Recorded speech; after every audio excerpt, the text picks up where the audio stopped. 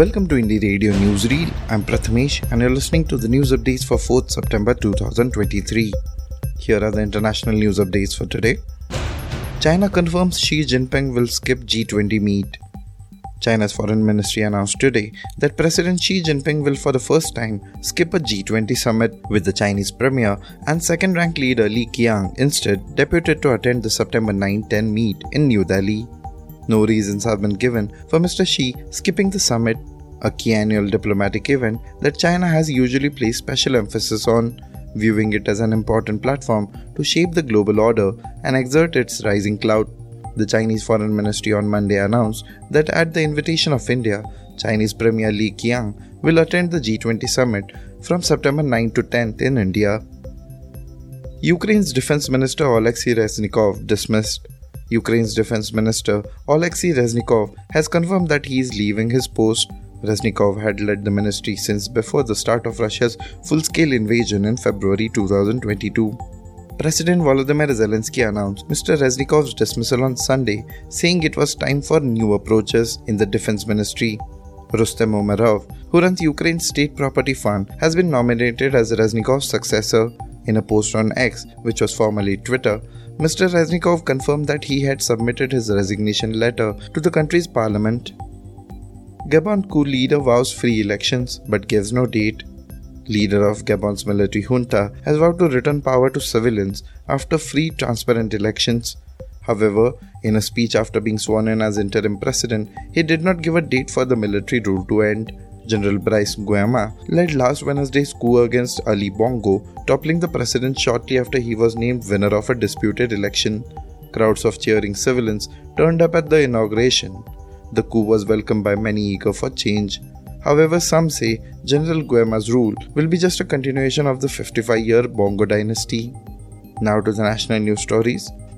ASI's survey technique may damage Gyanvapi Mosque, says Mosque Management Committee.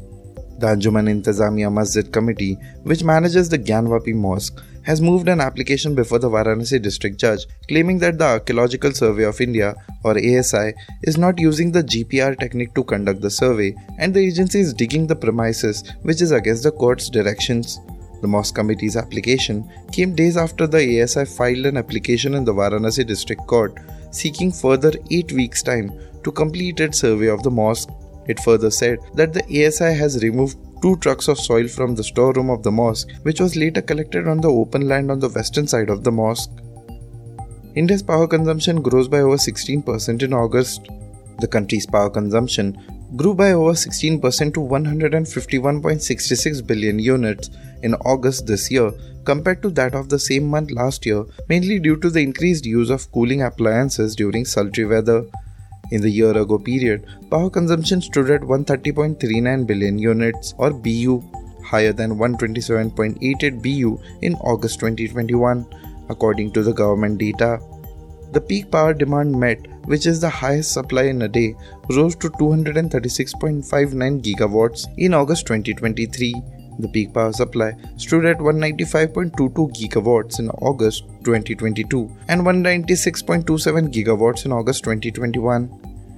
Retired army officer who led operations in Myanmar appointed to combat Manipur violence.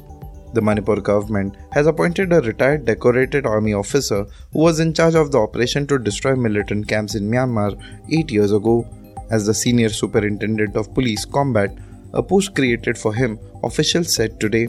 The appointment of retired Colonel Nectar Sanjabam for 5 years followed Union Home Minister Amit Shah's statement last month that Kuki people started entering Manipur from Myanmar illegally following a military crackdown on militants.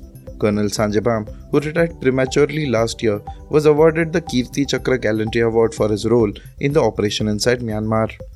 Thank you for listening to Indie Radio Newsreel. For more news, audiobooks and podcasts, stay tuned to Indie Radio or log on to www.indiejournal.in. Also consider subscribing to listen to our premium shows.